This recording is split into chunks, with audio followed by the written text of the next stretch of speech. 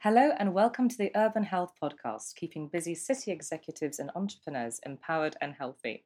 I'm Stephanie Webster, a nutritional therapist in Harley Street, London, and I am really interested in finding solutions to health problems that are in line with a person's goals. So some patients come to see me. Actually, I call them clients. I don't really like patients. It seems so...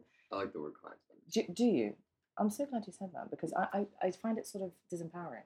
Patients is a little stigmatizing because it implies that there's something wrong with you. Mm-hmm. I think that part of what we try to do, I didn't mean to interrupt, but part of what we try to do as providers is to help people realize that, we're all vulnerable at times and we all can become ill at times, and there's nothing wrong with you as a person because you're a patient. You just have something that you have a problem you need to solve, and that's why we want you to come to us. Yeah. Right? Well, I like client be because I want you to feel like I'm at your service. Right.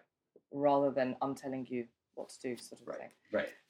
Sorry, and here we have Dr. David Rabin on the show. So I thought we might as well introduce you since the second voice has come into the podcast. But a lot of clients come to see me because I have ulcerative colitis and I chose not to treat my condition with Western medication, and I was looking for different alternatives. And I believe that we have a plethora of options available to us, Western, Indians, talking therapies, whatever it is. There's so many different ways to help ourselves. Why restrict ourselves to only one? So I like to do whatever works best. And for me, I didn't think it was intuitive to have Western medication for the rest of my life. I wanted to find a different way. So nutrition, healthy lifestyle has significantly helped me. And that's why you're on the show, because you have been researching and working in the field of treatment-resistant mental health illness. And I'm going to read a bit of your bio here. You are the Chief Innovation Officer and co-founder and co-inventor of Apollo Neuroscience, and you're a psychiatrist and a neuroscientist. And the Apollo is the first wearable system to improve focus, sleep, and access meditative states by delivering gentle, layered vibrations to the skin. And I'm wearing one now, and I can say it's rather pleasant. He has been studying the impact of chronic stress in humans for more than 10 years, and specifically focused his research on the clinical translation of non-invasive therapies that improve mood, focus, sleep quality, and in treatment-resistant illnesses. So thank you very much for coming onto the show. Sorry for the long introduction there. Thank you so much for having me. This is a pleasure. Tell us why you're here, what you're doing, and what you're most interested in. So I'm in London, actually, for a very relevant reason. I was invited here following the Health Optimization Summit, which was hosted by Tim Gray just 3 or 4 weeks ago. That's right. So some context. That's where we met. We met at the Health Optimization Summit, which was organised by Tim Gray, and that was an extraordinary event. Fantastic. I mean, it was first one. The first one, and I cannot wait for the next year. And you did a talk. What was the name of your talk? So my talk was something along the lines of accelerating adaptation, and it was about how we can use non or minimally invasive treatments to improve our resilience, and really looking at the interface or the convergence between wearable technology and psychedelic medicine, and what we can learn from all of those different areas. And so that's what I was, and so my talk actually went very well at that conference. And very well. Thank you. And I was invited back to speak this week for a press conference with Healthista and the Pullman Group, which are two very health and wellness focused organizations that are doing some really great work to Healthista being trying to really focus on day-to-day wellness strategies for improving your life, and all different strategies, and looking at new health and wellness trends. And the Pullman Group, being the hotel that we're in right now, focused on a mission of that I actually learned coming here, which is very interesting, a mission of helping people stay healthy while they travel, which is something that has been a challenge for me in particular, because we're traveling a lot. But I think for all of us, especially those of us who work really hard, sometimes it's very difficult, particularly when we travel, to maintain our rhythm. I couldn't agree more. In fact, it is one of the reasons why I'm resistant to travel, because it throws me off so much that I'd rather not travel at all and Right. just stay here with my little routine Right. and my hermit sort of lifestyle. But so that is really interesting, and I think it is a more advanced health strategy, and which is why we're here to explore these different options. So before we go into the questions, I'm actually really interested in your clients and what they felt and the anxiety that they felt, the stress that they felt, PTSD, and the empathy that you had for them. And it made you think, I need to do something for these people. I need to figure out a different way. Yeah, so similar to what you said during your intro, I thought you said it very well, which is that, there's not always one treatment or one discipline of treatments that works for everyone.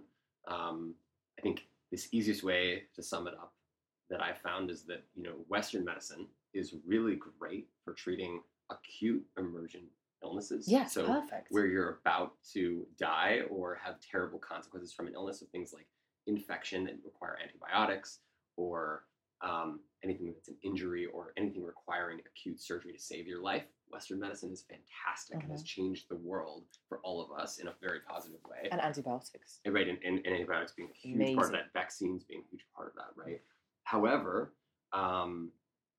it's actually been found over the last 100 years or so to be quite awful at treating chronic illness, particularly chronic inflammatory illness, because the Western discipline treats chronic illness the same way that it looks at acute illness. It says if you have symptoms times time, we're just going to give you the same medicine or a concoction or cocktail of medicines. You take one or multiple medicines every day for the rest of your life to manage your symptoms. But it's in some ways what happens is, particularly in mental illness, is that it's like putting a Band-Aid on a broken leg. The leg is still broken, the emotional wound is still present, and the medicine is numbing or distracting to the source of the problem. It doesn't actually tackle the source of the problem. And so that's kind of where Eastern medicine practices come in, which are anything from deep breathing, meditation, mindfulness, to nutritional management, to sleep and circadian rhythm management, and basically maintenance of our mental and emotional health and inflammatory metabolic systems. And these are practices that have been around for thousands of years, one of which is plant medicine, which includes psychedelic medicines like psilocybin mushrooms, which are probably the oldest known medicine in all of humanity, thought to be over 10,000 years old, used traditionally by tribal culture, often to treat trauma and emotional unrest and things of this nature. And then moving forward into that has evolved into other plant medicines that have been used for, ceremonial healing practices for many thousands of years, like cacti containing mescaline, and then everyone is probably now familiar with things like ayahuasca, which is a traditional South American plant cocktail of two plants, and then things like iboga, which is the African complement to that. And so, all of this together, all of these Eastern practices have now been shown, and I think Western medicine, Western science is now coming full circle to show that these practices of nutritional management, mental and emotional health management, even the idea of spiritual health management, something we don't really talk about in Western medicine, but these practices taken all together provide a much more complete view of health, especially when you combine Eastern preventative and health maintenance practices to manage inflammation, manage metabolism, manage our rhythms with Western medicine. We see a much more complete picture of how to manage health. And so what we see is that we can use both of these strategies together, not just one or the other, but really combining everything we know about both disciplines to really enhance the way that we provide care as providers, clinical providers, moving it forward into the 21st century, and how we can take the best of both to really give people much better lives. And so that's been a huge part of my practice. And my practice, as you said earlier, also as a psychiatrist, clinically, I focus mostly on treatment-resistant PTSD, depression, anxiety, and which is oftentimes complicated by substance use disorders because people aren't getting the relief that they want from the medicines they're prescribed, so they self-medicate. And the substance use disorders end up being one of the more difficult components of these situations to treat, and so because people become reliant on the medicines that they use for themselves, and it becomes a practice that people get used to because for one reason or another, they're getting more relief, even if it's still not hitting the source of the problem. They're getting more relief from self-medication oftentimes than they do from the medicines they're prescribed or the surgery or whatever it may be. So I work with people who are treatment resistant, meaning they've failed at least 2 gold standard of care treatment courses, full courses. In mental health, that usually means 2 medicine courses and a therapy course. They haven't successfully achieved remission from symptoms, and then figuring out ways to work with them to help them reduce the burden of medicine. So one of the things that Eastern medicine practices teach us that Western medicine is now starting to, again, come full circle on, is that the center of healing comes from within the self. So we have to empower our patients to heal themselves, and we have to focus on healing ourselves. And if you look at the ancient origins of this, in Sanskrit, the word svatya, which is the word for health, comes from the root of self. It means to realize the self. And spa, which is the root word of that, means self. So the core of health, traditionally, has always been rooted in the self. Now, in mental health, over the last maybe 30 or 40 years, it has become completely conclusive that if the patient, the client, is not on board and completely bought into their own treatment with the provider, and you don't have a team, you and your client, our clients, we're not working together as a team, then the chances of them getting better and really sufficiently recovering and achieving complete remission or sustained remission for any amount of time is very, very low. And if you have that buy-in, if you have that team connection built with your clients or with our clients, then people get better at a much more rapid rate. And it's based on self-empowerment, motivational work. So, one of the current best therapies for treating addiction is not a medicine, it's motivational interviewing, right? It's these brief interventions where we sit for 10 to 20 minutes and we chat maybe twice a week, maybe, a few times a week. And we do that for several weeks. And what happens is those brief interventions motivate you to make change in your own life. And so a lot of that work is what I do with my folks and all of my clients. I'm happy to say I am not prescribing any medicine to at all as a psychiatrist, which is really unique. And they are almost all in sustained remission. Amazing. And it's because of their work, and it's so much more gratifying when you can realize that the benefits and the recovery that you have in your own life comes from you. And I think that's the other, I don't want to take too much time on this, but I think it's really important to recognize that Eastern medicine practices really focus on this principle, again, that healing comes from within the self. So as doctors, when we take a Hippocratic oath, and one of the most important parts of the Hippocratic oath is do no harm, right? Yeah. And when you provide, as a clinician, a diagnosis to a patient and say, you have a chronic illness, right? And you say, not only do you have a chronic illness, but if you don't take this, so we're labeling their identity as ill times time, right? So we're attaching their identity to a diagnosis, which persists over time. And now they start to make that association themselves, where they see themselves as a sick identity, right? That sickness, illness is inseparable psychologically from their identity, because a doctor, someone of authority who they trust, has told them that they're now connected. And then that you have to rely as a client, now you have to rely on something outside of yourself, medicine that I prescribe you to heal yourself. And so what you've done is you've inherently, as a physician or as a healthcare provider, we're externalizing health outside of the body. And so now the client or the patient feels that if they don't take the medicine that we've prescribed them every day, that they cannot heal, right? And so it's literally reversed the entire process of healing to create a dependence on something outside of the self. It's completely externalized the locus of control. What is the single biggest source of anxiety? Trying to control something you can't, feeling like you're not in control of your life.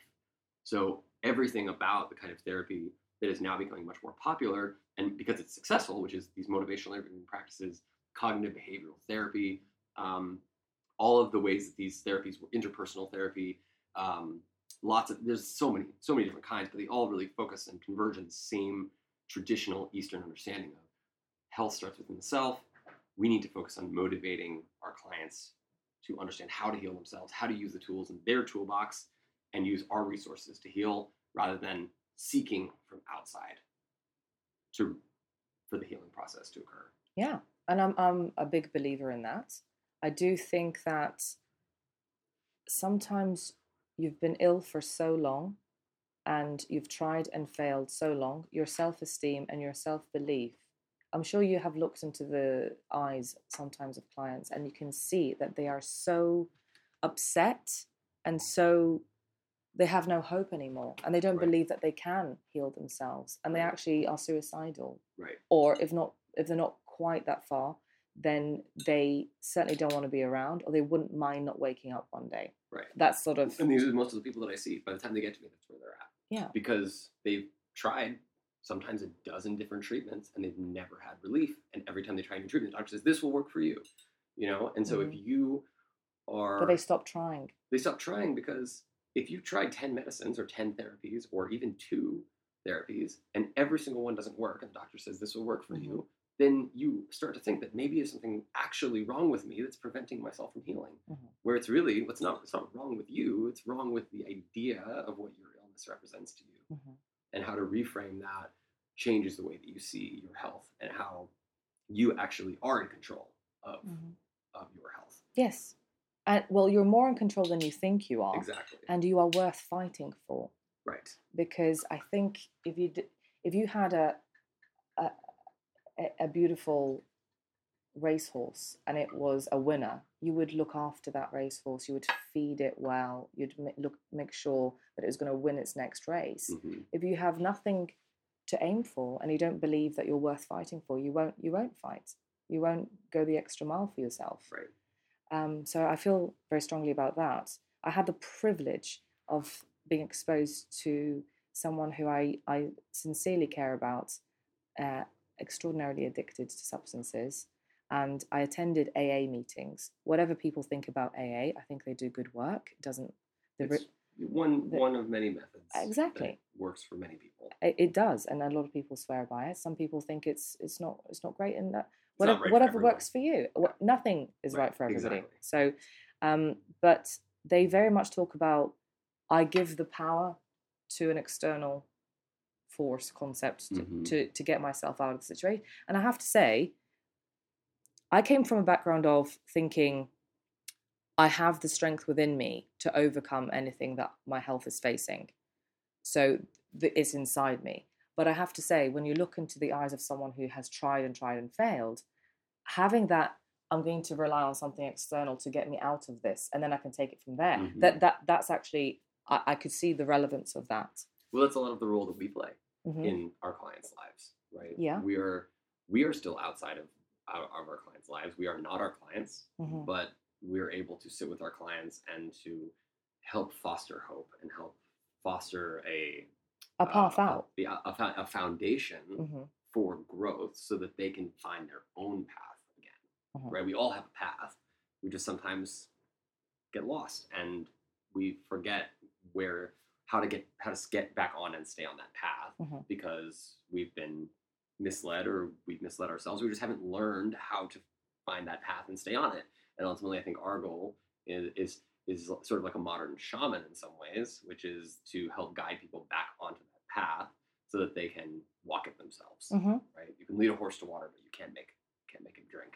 You cannot force somebody to recover or to heal, but we can help them recognize their own ability to heal, their own inner strength, and then help them to use those strengths to get onto their healing path. Absolutely.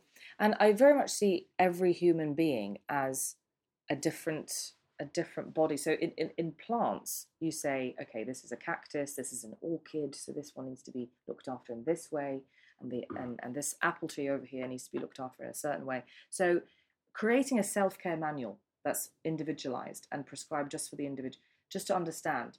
So I think it's very interesting compiling this data. Anyway, let's talk about psilocybin, because you and I could talk all day, but the audience is just keen to know about the medicinal properties of psilocybin. And I think we should start with that point on recreational versus medicinal.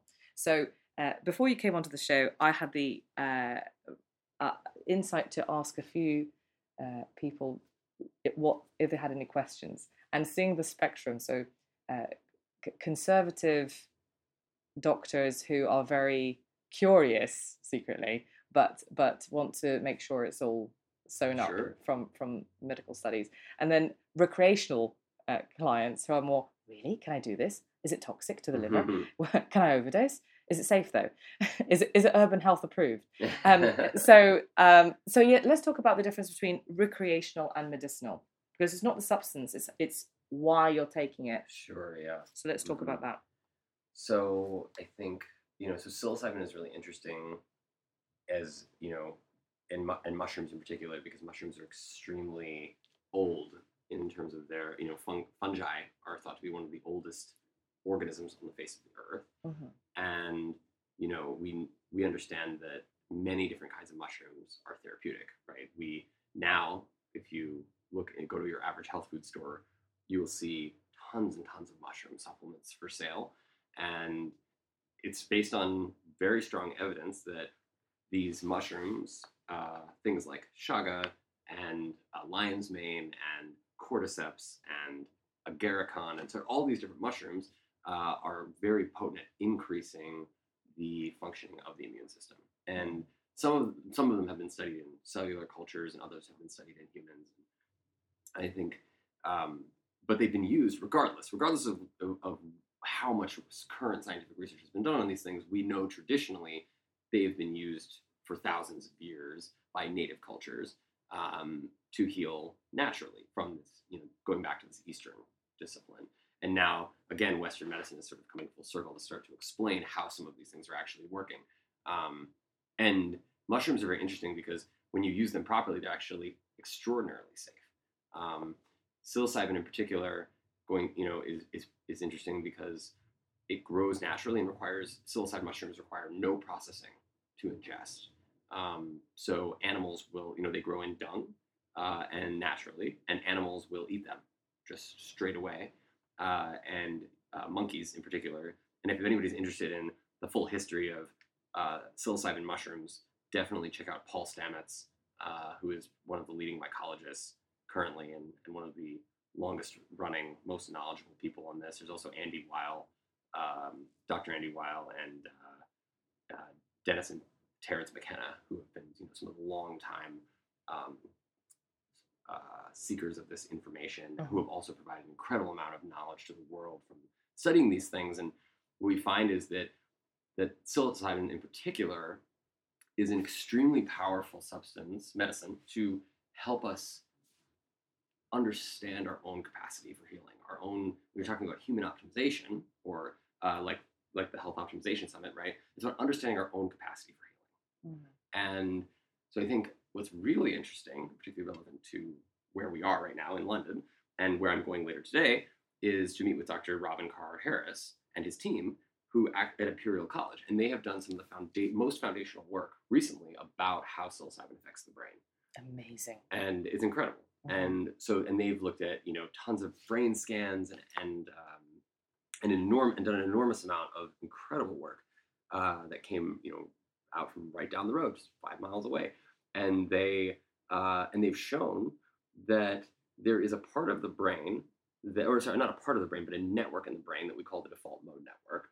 And we've known about this network since the advent of functional neuroimaging, where we can actually see how the different parts of the brain are talking to each other when we are doing different things.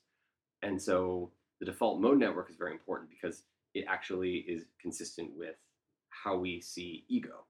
So ego being this concept of the part of ourselves that's very rooted in maintaining identity, maintaining survival, and it's associated with the way that we think about the world regularly. So what happens is, as you go through your life, and you do things the same way every time, and you build these routines, what you do is you're strengthening the connections between your default mode network. The default mode is really what it sounds like. It's the default way that our brain is taught to experience the world.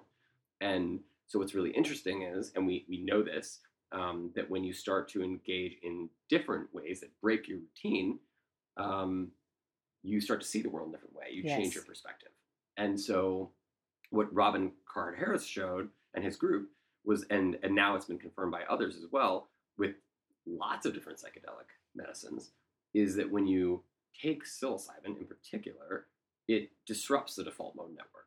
So and allows the different parts of the brain to still be active, in a lot of ways more active and more interactive, talking to more different parts of the brain are talking to each other in ways they weren't before, and freely. So if you imagine, you think about the world and you live your life in the same routine every day, and you strengthen these connections. It's like skiing down a run, the same exact run every time, the same tracks every time you're going down the mountain. And then all of a sudden, you get to the top of the mountain one day, and 8 feet of powder just drops in front of you and covers a whole mountain with snow, and there's no tracks anymore. There's no previous recorded way to follow. There's no routine. And you have the freedom now, all of a sudden, to choose any direction you go, at any speed, and make any connections you want that you can make now freely. And the brain, and so that's really what psilocybin is doing to the default mode network. It disrupts the default mode network. And what's interesting is it's a dose-dependent relationship. So the more psilocybin you take, the more the default mode network dissolves through, that we see in the fMRI scans. And the more your default mode network dissolves, the less egoic you become. So, the less you feel. The less you. Not less you. They're just the less attachment to what your perception of you is. Wow. Does that make sense? Yeah. So we all have this concept of how we see ourselves, which is sometimes different from the way that we present ourselves to the outside world, right? For sure. Completely. Right, and that causes a lot of problems. It does, yes. Because sometimes we might have, several different social groups or different work groups that we are involved in, and then we have our home life. Mm-hmm. And sometimes we feel that we are one version of ourselves in our home lives and another version of ourselves in all these different groups, and sometimes a different version in each group. And so, because of the social stigma of, not being able to necessarily feel like you can be yourself in all of these different settings, ultimately that divergence between the sense of self that you know yourself to be and the sense of self that you project out to the world creates dissonance between dissonance in our ego, dissonance in our identity, where we become disconnected from ourselves because we are starting to create multiple senses of self. And ultimately, the sense of self that gets the most reward is a sense of self that we end up sticking to and clinging to the most, and that may not be genuine. And so what these medicines do is they allow you to remove that filter for a brief amount of time, to remove that lens that you might have been seeing the world through and seeing yourself through for, sometimes years, decades, and then look at yourself through fresh, clean lenses that do not have stigma and that do not have preconceived notions guiding or blocking how you would see yourself. And so this creates profound abilities for people to recognize healing abilities within ourselves that have always been there, but we may just not have realized that we had them. We may not realize that we may not have realized that we had access to them the whole time because we were never taught how to access those parts of ourselves, those strengths, those skill sets, those in the toolbox that we have. But I think I probably only answered part of your question. I think the last part of the question was the difference between recreational and medicinal use. And the major difference is, as you said, the set and the setting and the intention that you come into it with. So the set being your mindset. Intention for me is huge. The intention is everything. Yeah, it is, absolutely. Right? And not just with these medicines, but literally with everything we do in our lives. 100%. If you do things in your life aimlessly, without intention, then they lose meaning, right? And meaning is critical to how we build relationships, not just with ourselves, but with everything around us in the world. And if you do things rote, heuristically, without thinking about the intention behind why you're doing something, then, and we all do this a lot because of the nature of the world we live in and all of the tasks that we have to keep up with on a regular basis, then when we do that all the time, then life starts to seem a little less colorful and a little less meaningful. And that's the same with these psychedelic medicines, but the psychedelic medicines are extremely powerful. The tribal cultures refer to them as master plants. And so what happens is, because they alter our sense of self, if you don't go into that experience in a safe and well-curated, intentional way, for example, you just take some mushrooms or take some MDMA, I think you call it Mandy here, and then you go to a party, right, or a rave or whatever you want to call it, you're probably not going to have a powerful healing experience. But if you do the same exact medicine in the presence or company of a couple therapists who are well-trained, and you have done prep for that session, and then you do the integration work afterwards, where you practice learning, taking what you've learned from that experience, and then weaving it into the fabric of your life, then all of a sudden, the things that you get out of that experience become things that you can take with you for the rest of your life. And then you get this transformative healing process. And we see that from the work started here with Robin Carhart-Harris in treatment-resistant depression, where people who have literally had depression for over 10 years, tried multiple therapies with full courses and never had significant and sufficient consistent symptom relief, can take one dose of psilocybin.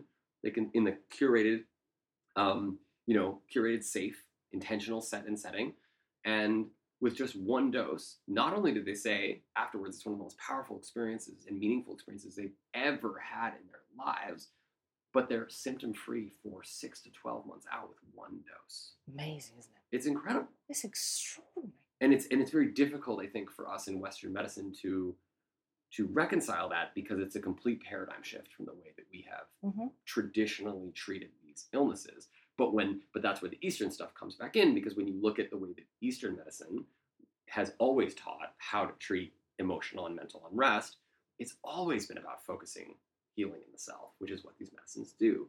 And I think what's really fascinating is that when you look at, and these studies haven't been done as much with psilocybin, but when you look at things like MDMA, which is now in by the way, psilocybin and MDMA are in phase 3, or are in FDA trials currently within the US. They both have breakthrough status, which means that they have demonstrated such significant healing results in their early trials that they will be fast-tracked to the FDA if the results from the new current trials are anything like the previous trials, which is a huge step. It's an acknowledgement by the FDA of how transformative these experiences can be for people. And so MDMA is working in a similar way to psilocybin, although it's not as state altering. It's more focused on safety and presentness and mindful empathic experiences, and the safety being a core feature of that, because safety is the main thing. Emotional, physical, mental safety is the main things that allows us to allow that healing stuff to come out, allow our own healing process to open up. And so what we see is that 2 months, the MDMA is used slightly differently. It's for treatment-resistant PTSD. It's 3 doses and 12 weeks of psychotherapy. And 2 months after this 12 weeks and 3 doses, people who have had PTSD, treatment-resistant for on average 17 years, 52%, after 2 months after this 12-week course, 52% are no longer meeting symptom criteria for PTSD. Okay, is this in a clinic? Where is this clinic? Because I'm sure people are listening. This is multiple clinics. So that study was done in the U.S. in the University of South Carolina. It was done at multiple clinics. This was 100 patients. The first trial was an FDA. So this is a study. This isn't a clinic where somebody can check themselves in and actually get treatment now. This was an FDA trial. Okay. These will be available for treatment probably in clinics, specialty clinics, in the next year or two. Which is really cool. It's amazing. Because I'm sure there's people listening to this who actually really want the solution, so want to just sort of ring up and check themselves in. Right. So it will happen. Okay. It's gonna take a little bit of time, and there are people practicing this in certain places around the world. It's just not. It's questionably legal, right? And so you need to because the government policy hasn't caught up yet. Yeah. But it will, because once the FDA says that this is actually medicine and they give the seal of approval, then all of a sudden it's going to start to pick up. But what's really amazing about the MDMA trial is that 52%, 2 months after this 12-week session, with just 3 doses of medicine, 52% are no longer meeting diagnostic criteria for PTSD. However, 5 years out, 67% are no longer meeting symptom criteria for PTSD. And so how is that possible, right? That's even more paradigm shifting than the 3 doses causing consistent relief, because by the Western medicine principle, if we were to stop treatment, we should be getting worse. But what's happening is people are learning so much from that 12-week experience, similar to the 1 dose of psilocybin. They're learning so much because of the intention to go in. When they go in, the intention to understand how to heal themselves, which is the mindset that we guide patients and clients into these sessions with. And they come out with so much knowledge about that exact thing, of how to use their own internal tool set to heal. A lot of the therapists and the doctors who work in this call it our own internal healer, or inner healer. And they have so much knowledge and connection to this afterwards that they can continue those practices after for years and years and years to the point where they're getting better and better on their own without more medicine, without more therapy, right? And so to see that kind of thing happening is truly Amazing.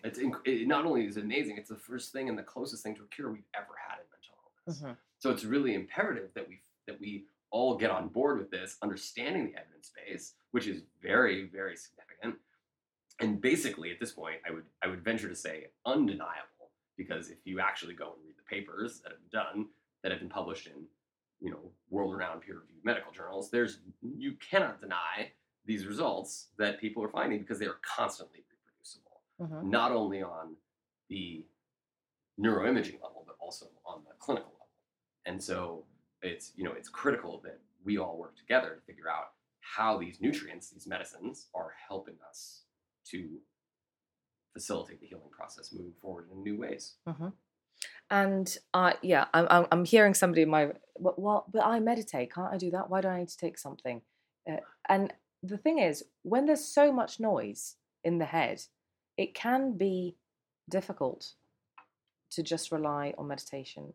And again, it's a skill thing. So I do know people who have been skilled in meditation and can achieve these states without using any medicine whatsoever.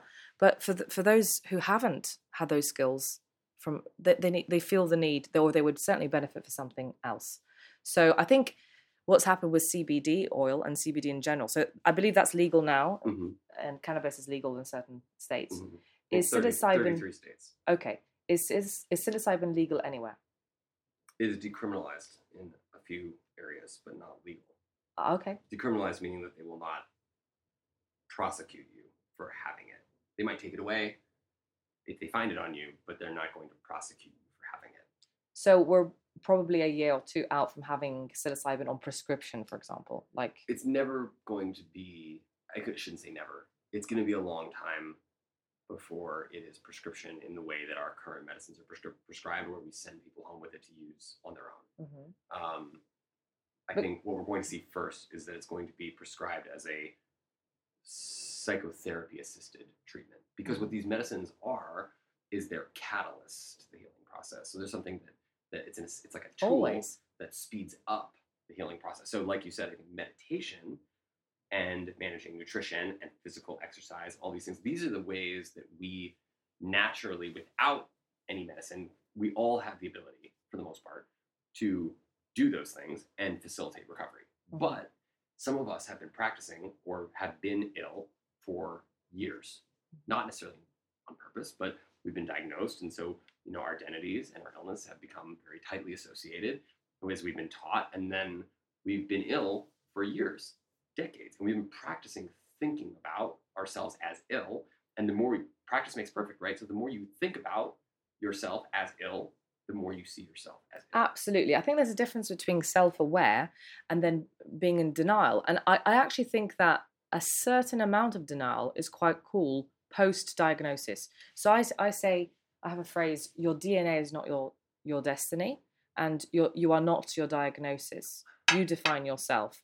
So yes, I have ulcerative colitis, but I really don't see myself as one of those ulcerative colitis. I don't link it to my identity consciously. You don't see yourself as a sick person. No.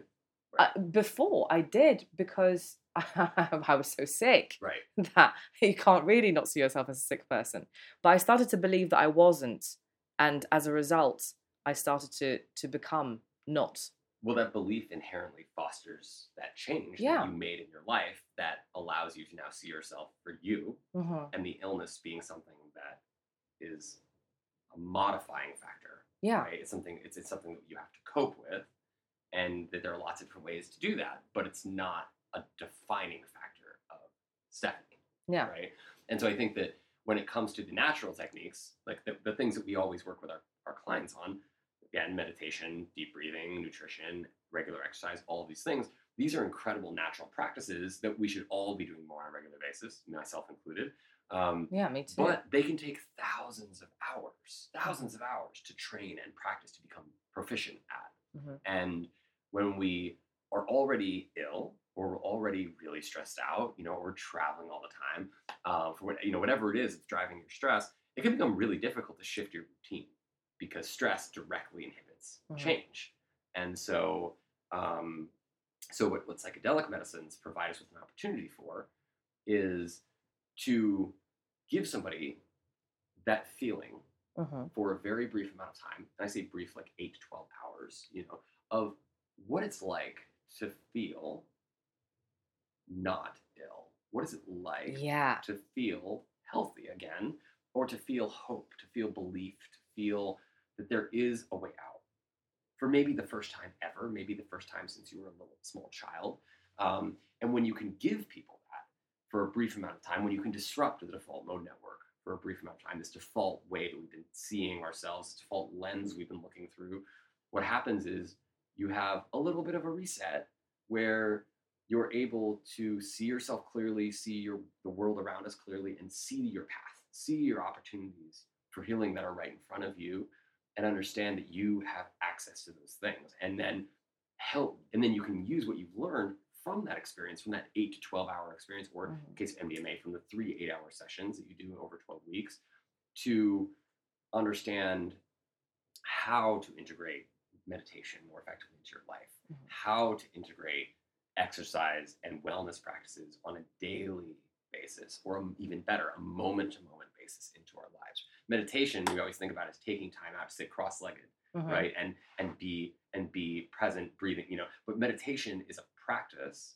that is not meant to be just taking time out of your present. It's about being present all the time. It's about being mindful all the time in every waking, walking moment of your life. Yeah. And so the goal of the practice, where you sit cross-legged and focus on your breath and your body and all these things, is training and practice to help us bring those skill sets into the rest of our lives. And so psychedelic medicines like psilocybin, like MDMA, have now been shown, without a doubt, to be incredible catalysts to accelerate this experience for people, to help them break that cycle of illness.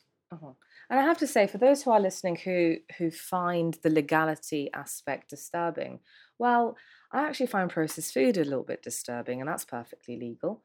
And alcohol is widely available, and that's legal to a point. And then you can't drive with it and all this. But I just find society's value system slightly odd. So there's something about using something that's from the ground that's quite appealing. And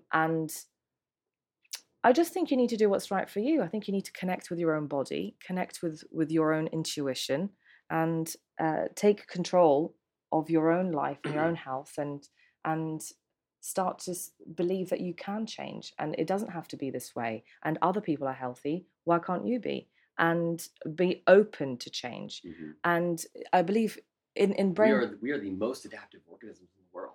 That is evolution. Why evolutionarily, that's why we've reached where we have in the world. Even no other animals have created what we're looking at right now at this window, or this hotel, right? It's us, because we are incredibly adaptive. That is our best skill set. So to deny ourselves that tool set is to deny what it really means to be human. Yeah. It's to deny our own ability to heal, to adapt, to change, to be resilient. I almost feel like if I take Western medicine, I almost feel like I am incubating myself, and that I otherwise would not have survived if it wasn't for Western medicine. So I probably am probably most of us. Well, I don't know, but it's probably not a helpful belief for me to have, that I'm an offcut, unless otherwise assisted by Western medicine. But I would like to now talk about your treatment, your bracelet, your Apollo, because it's not vibrating enough now, actually. Oh, it's on a cycle. I can put it back on for you. Yeah, I want more intense again. You got it. I am so impressed with this, though. I'm so glad. I'm so impressed. So the way we developed this was based on exactly what you just said, which is that, that people, it's critical for the healing process to occur. People have to understand that they have that they are in control, right? That they are safe, and that they have the ability to heal themselves. And so the basis for Apollo was developed. So I'm also a trained MDMA psychotherapist. I was trained as part of the trial for the phase 3 that's going on currently in the US. And it's actually, I think it's like 14 to 18 sites worldwide for this study. There's a couple sites in Israel, a couple sites in Europe, and then a couple in Canada, and most of them are in the US. And so, and I was trained not to actually be a clinical component of the trial, but to run the study, which I'm running with colleagues at Yale, Mount Sinai, and University of Southern California, to look at the actual mechanism of how these medicines work. And what I found, and when we're running that study now, actually, by collecting saliva samples from people before and after their medicine treatments.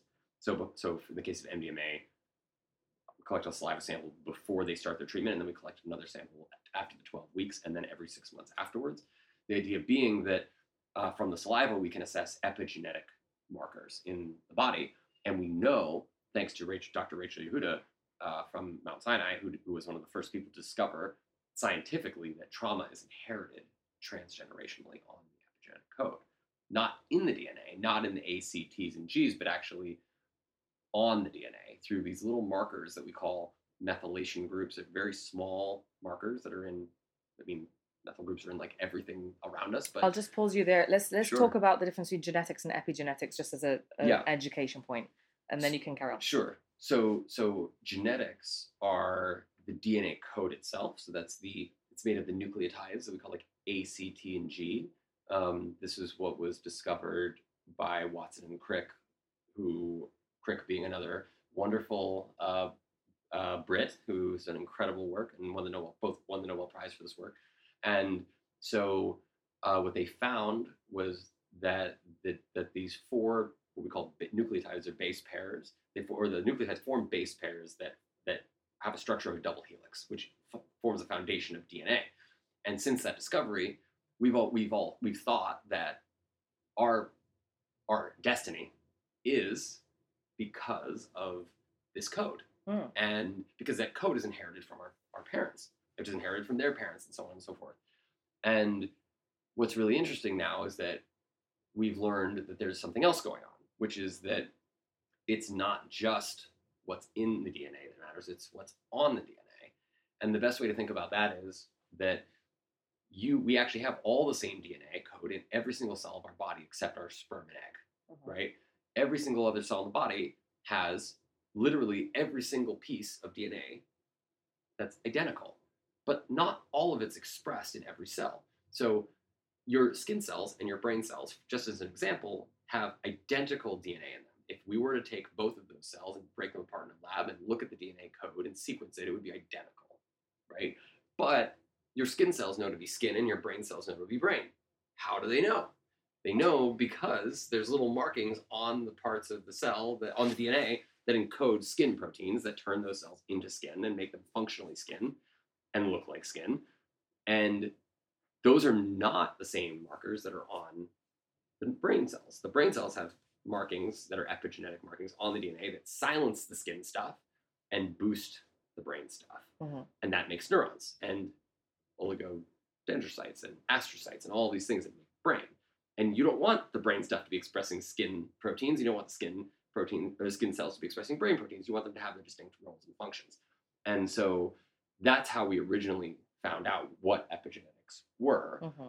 But I think there's been a pattern that's been actually clinically observed since the early 20th century, which is that people who experience trauma have offspring who have been raised in relatively safe environments, and that their offspring, even though they were raised in safe environments, have an increased predisposition to PTSD, depression, anxiety, and oftentimes metabolic disorders and other inflammatory disorders, even though there's no genetic relationship, there's no DNA issue, and nobody knew why, but they knew that there was something inherited going on, something heritable. And it's not environmental factors, like an anxious parent creates an anxious child. It's not. Well, that's part of it. Okay. Because because thanks to Rachel Yehuda's work of actually looking at the epigenetics, these little methyl groups and these different groups that are controlling DNA expression, those same groups are not just on skin and brain cell proteins, they're also on stress response proteins and reward response proteins and inflammatory proteins and immune proteins. And so if, for example, you are exposed to chronic stress or trauma, and then you have a child, then that chronic stress causes changes to your expression of cortisol and cortisol receptor. Just as an example, lots of things are changing, but as an example, your cortisol expression patterns are changing. When you have a child, evolutionarily, if your child's being raised in the same environment that you're in, which evolutionarily is often the case, you want your child to have some of those protective factors that you adapted in your life to deal with stress. So the environment causes epigenetic changes to us. And this has now been demonstrated without a doubt through looking at Holocaust survivors and survivors of terrible famines and genocide and catastrophe. And they've looked at all of their offspring, and now it's been replicated in mice. And they've shown that if they traumatize a baby mouse pup and you look at the changes to DNA expression and cortisol genes and this kind of thing, and you look at what happens to that first traumatized mouse, we can map out all the changes in the epigenetic code, the code that controls DNA expression of stress response genes. And then we see that those, even though the offspring of that mouse, those mice were raised completely safe, completely free of stress, that those changes pass on for at least 4 generations. At least 4 generations. It's extraordinary. So in humans, we can't guarantee safety or trauma-free life for any of us, right? No. So chances are that our trauma, if we're not resolving it, can actually potentially get passed on much further. And so the importance of that is boggling, isn't it? It is. And it's actually in a lot of ways scary because because it shows us that the effects of trauma are they go much further than just in our own lives, and much further than just the behavior and the way that we treat our children and our relationships in our lives. But I think the promising part of all of this is that if trauma, which we can define as a very powerful negative meaningful experience, or many powerful negative meaningful experiences, can reliably cause these epigenetic expression pattern changes to stress response genes, then positive, powerful, meaningful experience can potentially reverse it. And that's what we seem to be seeing, and that's the study that I'm running with the folks at Yale and USC and Sinai, is to look at how we can reverse those changes. And we have a lot of evidence to say that we can. It's just we don't know for sure because we just now recently have developed the scientific techniques to do all of this analysis. And now we have the tools, for example, psychedelic medicine, which are clinically reversing all of the effects of trauma with just 1 to 3 doses. So if trauma is causing 17, 20, 30 years of deficit or negative symptoms from just one or several traumatic experiences, then why can't one really, really powerful spiritual, emotional, mental, or therapeutic experience reverse that process down to the level of the epigenetic code? And so we're actually looking at that across people in controlled settings, getting MDMA, psilocybin, and then tribal people using ayahuasca in the traditional tribal setting, because ayahuasca and psilocybin are the oldest form of trauma treatment. MDMA is now the newest form of trauma treatment. They both have their own ceremony, but they're just done in different settings. Mm-hmm. So we're comparing the psychedelic medicines used in the controlled setting of the lab compared to psychedelic medicines used in the traditional setting of the tribe.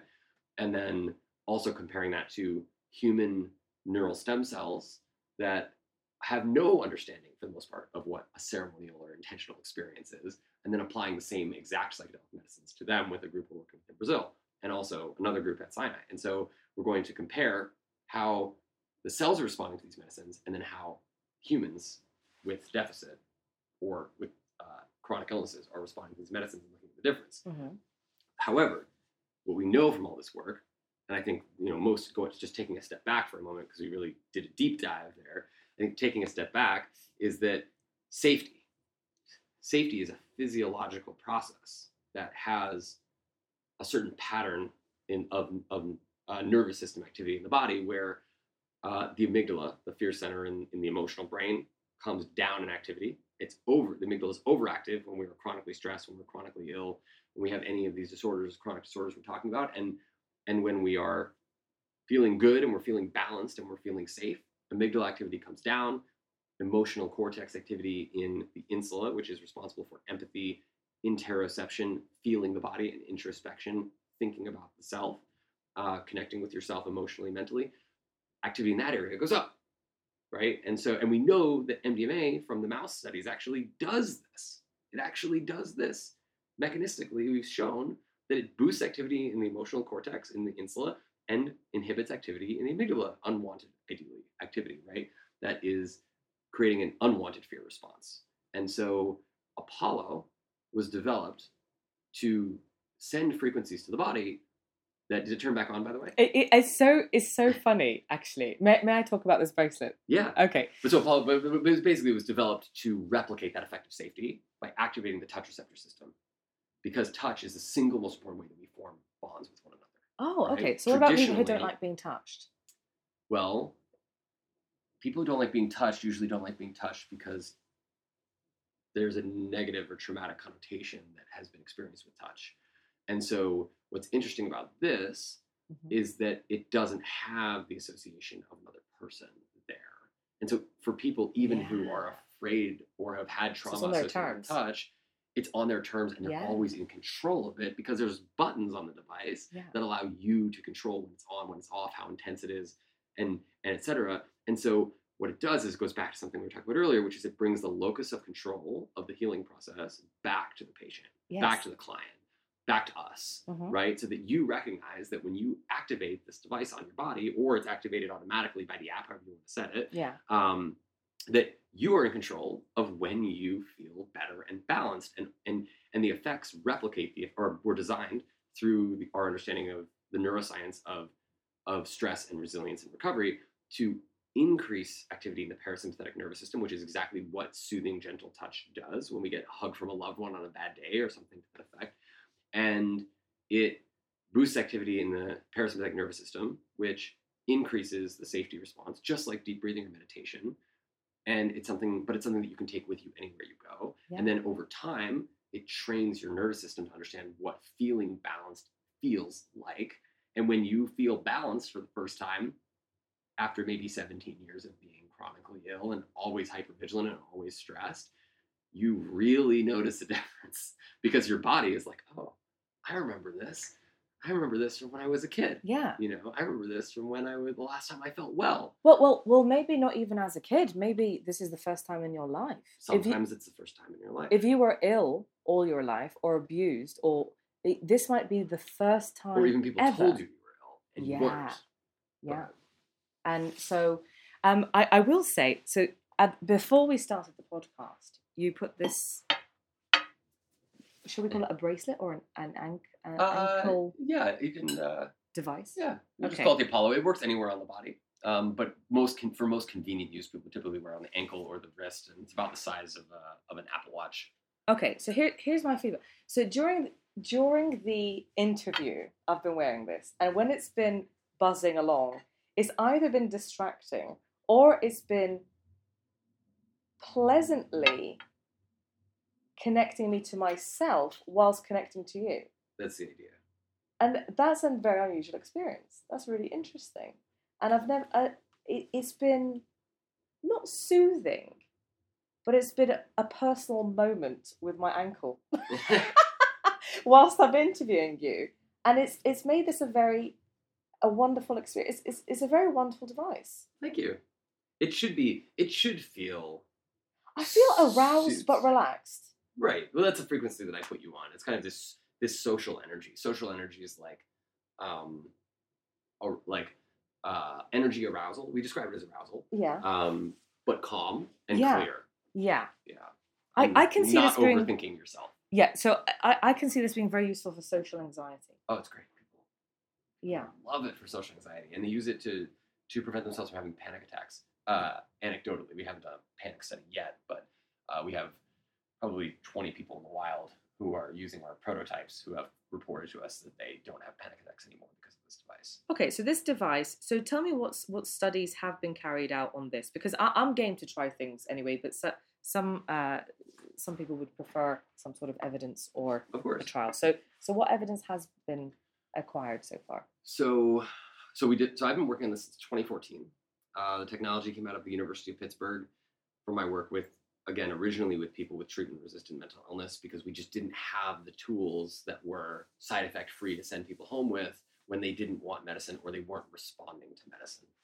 And so what we did is we when we developed these frequencies originally from our understanding of the neuroscience of safety and touch, the neuroscience of how music affects the body, and the neuroscience of meditation, mindfulness, biofeedback, deep breathing, all these things to try to replicate these states for people on the go. We just experienced it with ourselves and with our lab mates, and we all felt really nice. But I feel really nice. Yeah, we didn't understand why. We didn't really know what we were doing yet, and we didn't necessarily even believe it ourselves. So we decided to run a double-blind, randomized, placebo-controlled crossover study and in healthy people. And because if we knew we could make a difference in healthy people, then we would have based on what we know about contextual treatments of stress, if people who are really under stress or chronic duress, then they would be more likely to respond. But we wanted to try, because they want to feel better. And so we wanted to try it in healthy people first. And so we did a study at the University of Pittsburgh that was wrapped up in 2017. And we showed that in this study, that when we gave people these frequencies, these special layered Apollo frequencies, and we gave people placebo frequencies, which were like a cell phone buzz to increase arousal, increase wakefulness and energy, and then a tapping, like that we know tapping is often used to increase sense of calm in people, and then a no vibration condition, and the subjects and the researchers had no idea what frequencies they were getting. The subjects had no idea what they were supposed to do, and then we measured EEG brainwave patterns, we measured EKG heart rate patterns, we measured respiratory patterns through respiratory band, sweat, which is a sign of sympathetic arousal of the nervous system, and also pupil dilation measurements, a sign of cognitive activity, and physical movement, which is a sign of agitation. And we measured all of these things in tandem while people are doing different stressful tasks. Very well validated stressful tasks that are used by hundreds of researchers all over the world. And we chose a very particular task called a PACEAT, which is a Paced Auditory Serial Addition Task, which is used by NASA to give to astronauts before they go into space to test their ability to do very simple tasks under extreme frustration. So it's basically equivalent to like doing taxes, right? Uh-huh. The thing that nobody enjoys. And it's very stressful.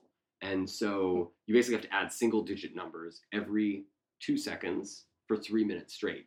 You hear a number every 2 seconds, 2, 7, 5, and you have to add the last 2 you hear every 2 seconds and click on the sum on the screen.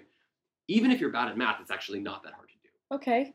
But uh-huh. after about a minute of doing this, and each block is 3 minutes, and we did 12 blocks of this in a row. So after about a minute, you get really frustrated or really bored or really distracted because you're just like, $60 was enough for this. When is this going to be over? Oh my God, please make it stop. And so people start having these negative intrusive thoughts, which take your attention out of the task, and your performance declines because you start trying harder, but your energy that's going into it is trying to manage your stress response instead of attending to the task at hand. Which is exactly what happens when we're doing anything that we don't want to be doing. It's a very, very common phenomenon that we very well understood. We call it futility. You could keep trying and putting more work in, but because your effort is going to manage stress, your performance actually tanks, despite the fact you're trying harder. So that is the most frustrating thing for any of us to experience. You try and try and try, but you're not seeing the outcome, right? And so the only things that really improve performance on this task reliably are flow states. So what we call peak performance states or coherent states, where we're like in the zone, just focus 100% on what we're doing. And then amphetamines, which boost selective attention. And so what we saw with this task was only with Apollo frequencies, we boosted heart rate variability, which is the rate of change of the heartbeat over time. It's now become our most reliable tool to assess through heart rate patterns. Resilience in the nervous system, so the balance between sympathetic and parasympathetic tone. High heart rate variability correlates with it correlates very significantly with high parasympathetic tone. So that would be increased emotion control, increased energy recovery, increased attention control, increased activity in the digestive, reproductive system, improved ability to sleep and adapt to stress and change. And we see decreased signs of sympathetic tone, like decreased sweat, decreased heart rate. And what's really fascinating is that the more that we boosted parasympathetic tone, the more your heart rate variability goes up, the more calm people said they felt, and the more their performance increased on the stressful task, up to 25%. So if we were boosting your heart rate variability, if you were one of the people who had like a 2 to 3-fold increase in your heart rate variability within 3 minutes, the only things, by the way, that increase heart rate variability that much, that quickly, are people who are seasoned meditators, because deep breathing increases heart rate variability as well. And so when we see this boost in heart rate variability, we saw a direct relationship with performance outcomes, which is fascinating because that's never actually been demonstrated before, that there is this very, very specific and direct connection between how our bodies look physiologically, what's actually going on inside our bodies, and how we're actually performing in the real world. That's never really been shown in this way. And so that was one of the most profound findings, but also that when we apply these different frequencies to the body, that the body changes reliably. So if I send you a frequency that's of one nature, and this didn't happen with the placebo frequencies of the no vibration condition, by the way, and nobody knew what they were getting, right? So only these Apollo frequencies were inducing this change. And so that's how we knew that these were truly unique patterns that we were sending to the body that was creating a kind of resonance with the heart and the lungs and the vasculature and that kind of thing. And so what we ended up seeing later was that not only did we see a direct relationship between heart rate variability increases, and performance increases, but we saw that the amount of effort that you put into the task, which is measured by EEG brainwave patterns and pupillometry, we know that particularly with pupillometry, how much your pupils dilate and how reactive your pupils are correlates with how much work you're putting into any task. And so as your effort goes up, your performance now goes up linearly. So remember what I said about futility. In a typical task where you feel frustrated, you're trying harder, but your extra energy goes into manage stress, and so your performance actually goes down because your stress is pulling your attention away from the task. We only have so many cognitive resources we can attribute to anything at any one time consciously, and so if we get distracted, then that energy, that attention goes elsewhere, and we take our minds out of the task, out of the present moment. People say, I feel more calm, I feel more present. I feel more present. They put more effort in, and that effort goes directly to the task at hand, and they see a proportionate performance increase for the amount of effort they put in. So the harder you try with Apollo frequencies, the more performance output you get. And ultimately, we've now had that, we've now replicated these results in the wild, and we have shown in the wild by distributing these devices out to people. Oh, I see. We've seen that people increase. Sorry, no, it's fine. I like talking about it like that because it really is the wild. Okay. You don't know what's out there. People living their own lives. I just got these visions of you putting bands on beasts out in the field somewhere. No. We made like 400 prototypes that we sent out just into the world, and we give them to people to use for anywhere from a week to a year, and then we see people over time and how their bodies change and how they subjectively report, and people have wearables, that measure their biometrics, and we see that people have a consistent increase in heart rate variability over time, but also within a short period of time. So within the day, you can see your heart rate variability go up as you use Apollo, and then you can see it go up over the course of weeks and months as you use it over time, because it's training this balance in your nervous system, just like deep breathing and meditation, which has this very powerful learning effect that we have known about for a long time. The more you do it, the easier it gets to access those states. So for those people who like being touched, can you overdose? If you wear 4 of these, what happens then? No, I'm joking. So that was just a... That's you can't. And that was important for us, actually, because we wanted I'm an addiction psychiatrist predominantly, right? Wow. And so we wanted to make sure that we were giving people an alternative that was not habit forming in the way that you became dependent on it. We wanted it to be habit forming in that you want to use this instead of a drug, right? But not in the way that you have to use it to get the effect that you want. And so what we see is that people who, and so now we've done case studies, really a couple hundred case studies in people who have treatment-resistant illnesses like PTSD, depression, autism, ADHD, inflammatory conditions, insomnia, and these people who symptoms are always worsened by stress are seeing dramatic results, and they're actually self-tapering medicine that they thought they needed before. They're voluntarily reducing their medicine use, particularly of things like opioid medicines and benzodiazepines, which are incredibly habit-forming and very difficult to come off. For me as a psychiatrist, they're one of the most difficult things to taper people off of because they give you that instant relief. And people are voluntarily discontinuing use because beautiful, see. they are getting relief from this, and it gives them that locus of control that recenters it back in the self. And that's so empowering. It is empowering, and it's also there's no chemistry here, so there's no medication, there's no contraindication. Right. You're not taking anything at all. So if you don't want to take Western medicine or any psilocybin or any, if you don't want to ingest anything, this is something you put on the skin. Right. So it's great for everyone. Right. And then we have demonstrated no side effects in the literature. We particularly chose these patterns of frequencies and the intensity levels of these frequencies because in the literature, they've never been demonstrated to cause adverse reactions or side effects. In our over 2,000 case studies in the wild and in our clinical trials, we've never had any side effects. We've had people from age 3 to 93 use it. People who are pregnant have used it. We haven't seen any adverse reactions, which is really incredible. It is incredible. I have to say, I asked you for what clinical evidence do you have, and that was a very thorough response. So I certainly hope it satisfies our more skeptical listeners. But I will say to those listeners that, I certainly hope that you have the same amount of scrutiny on everything that you do in your life. Your bed sheets, whether you breathe the air in London, and every action that you do. I think for something that's just so well-intentioned, to have such scrutiny is a bit odd when we don't apply the same scrutiny to every facet of our lives in every single way. It's just something to observe that we get so hung up on vitamin B complex or this race or this device or anything. And yet the same people will have a glass of champagne without any consideration whatsoever. Just find that a bit interesting. Yeah, or eat food that has pesticides on it. Or be in relationships that are toxic. Right. For far too long.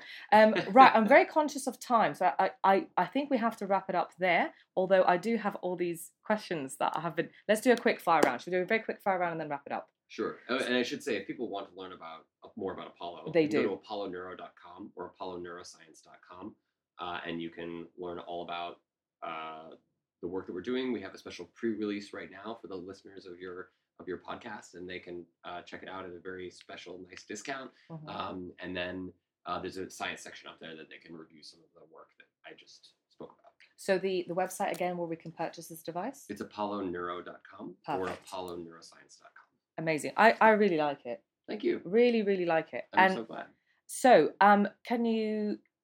what is the long-term side effects of psilocybin?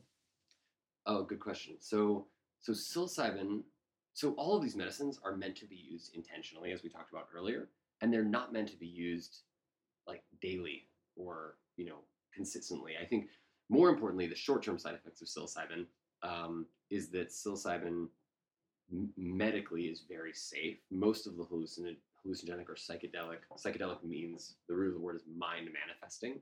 So medicines that help you manifest your ability to heal in your life or ability to change in your life are actually, interestingly, have very few side effects, particularly the plant-based medicines. So psilocybin, people have taken 30, 40, 50 grams of psilocybin and are fine afterwards, as long as they're mentally prepared for the experience.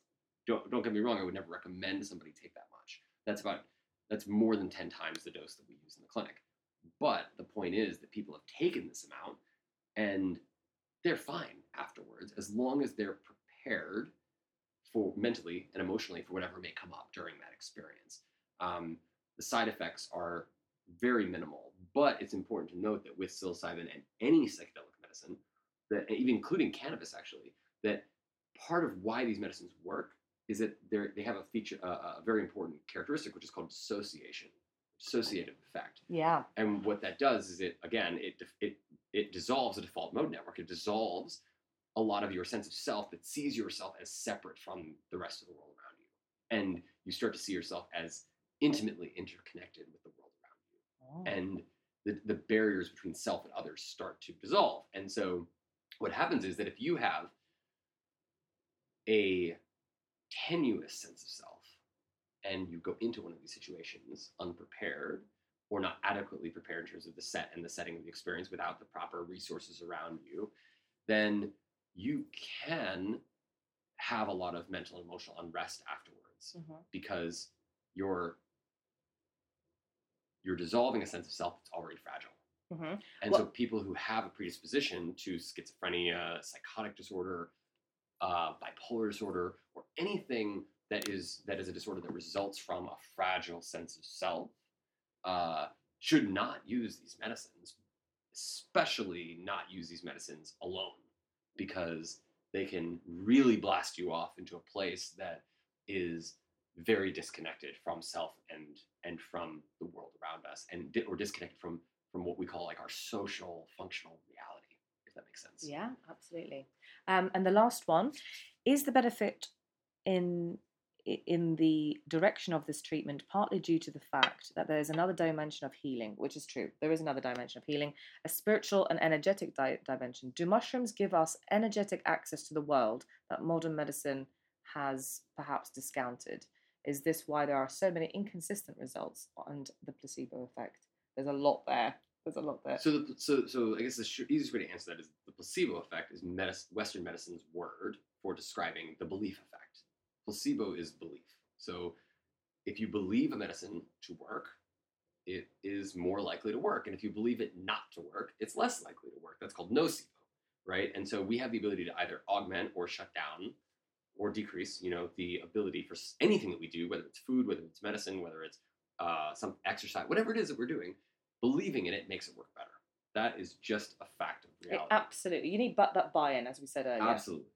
And so I think, again, I think we definitely touched on the rest of the question, which is, what is it doing to our perception of energy? And I think what psilocybin is doing is it's dissolving this default way that we've seen ourselves and seen the world, including things that we haven't necessarily seen. So we have sensory organs like our eyes, which see a visual spectrum of light. We have our ears, which hear an auditory spectrum of sound. We have our our nose and our taste buds, which taste a different spectrum of experience. All of these things are vibration based. They're all based in frequency. They're based in, sometimes it's chemical basis, sometimes it's a more of a wave basis that we understand as vibration. In the case of frequencies of sound and light.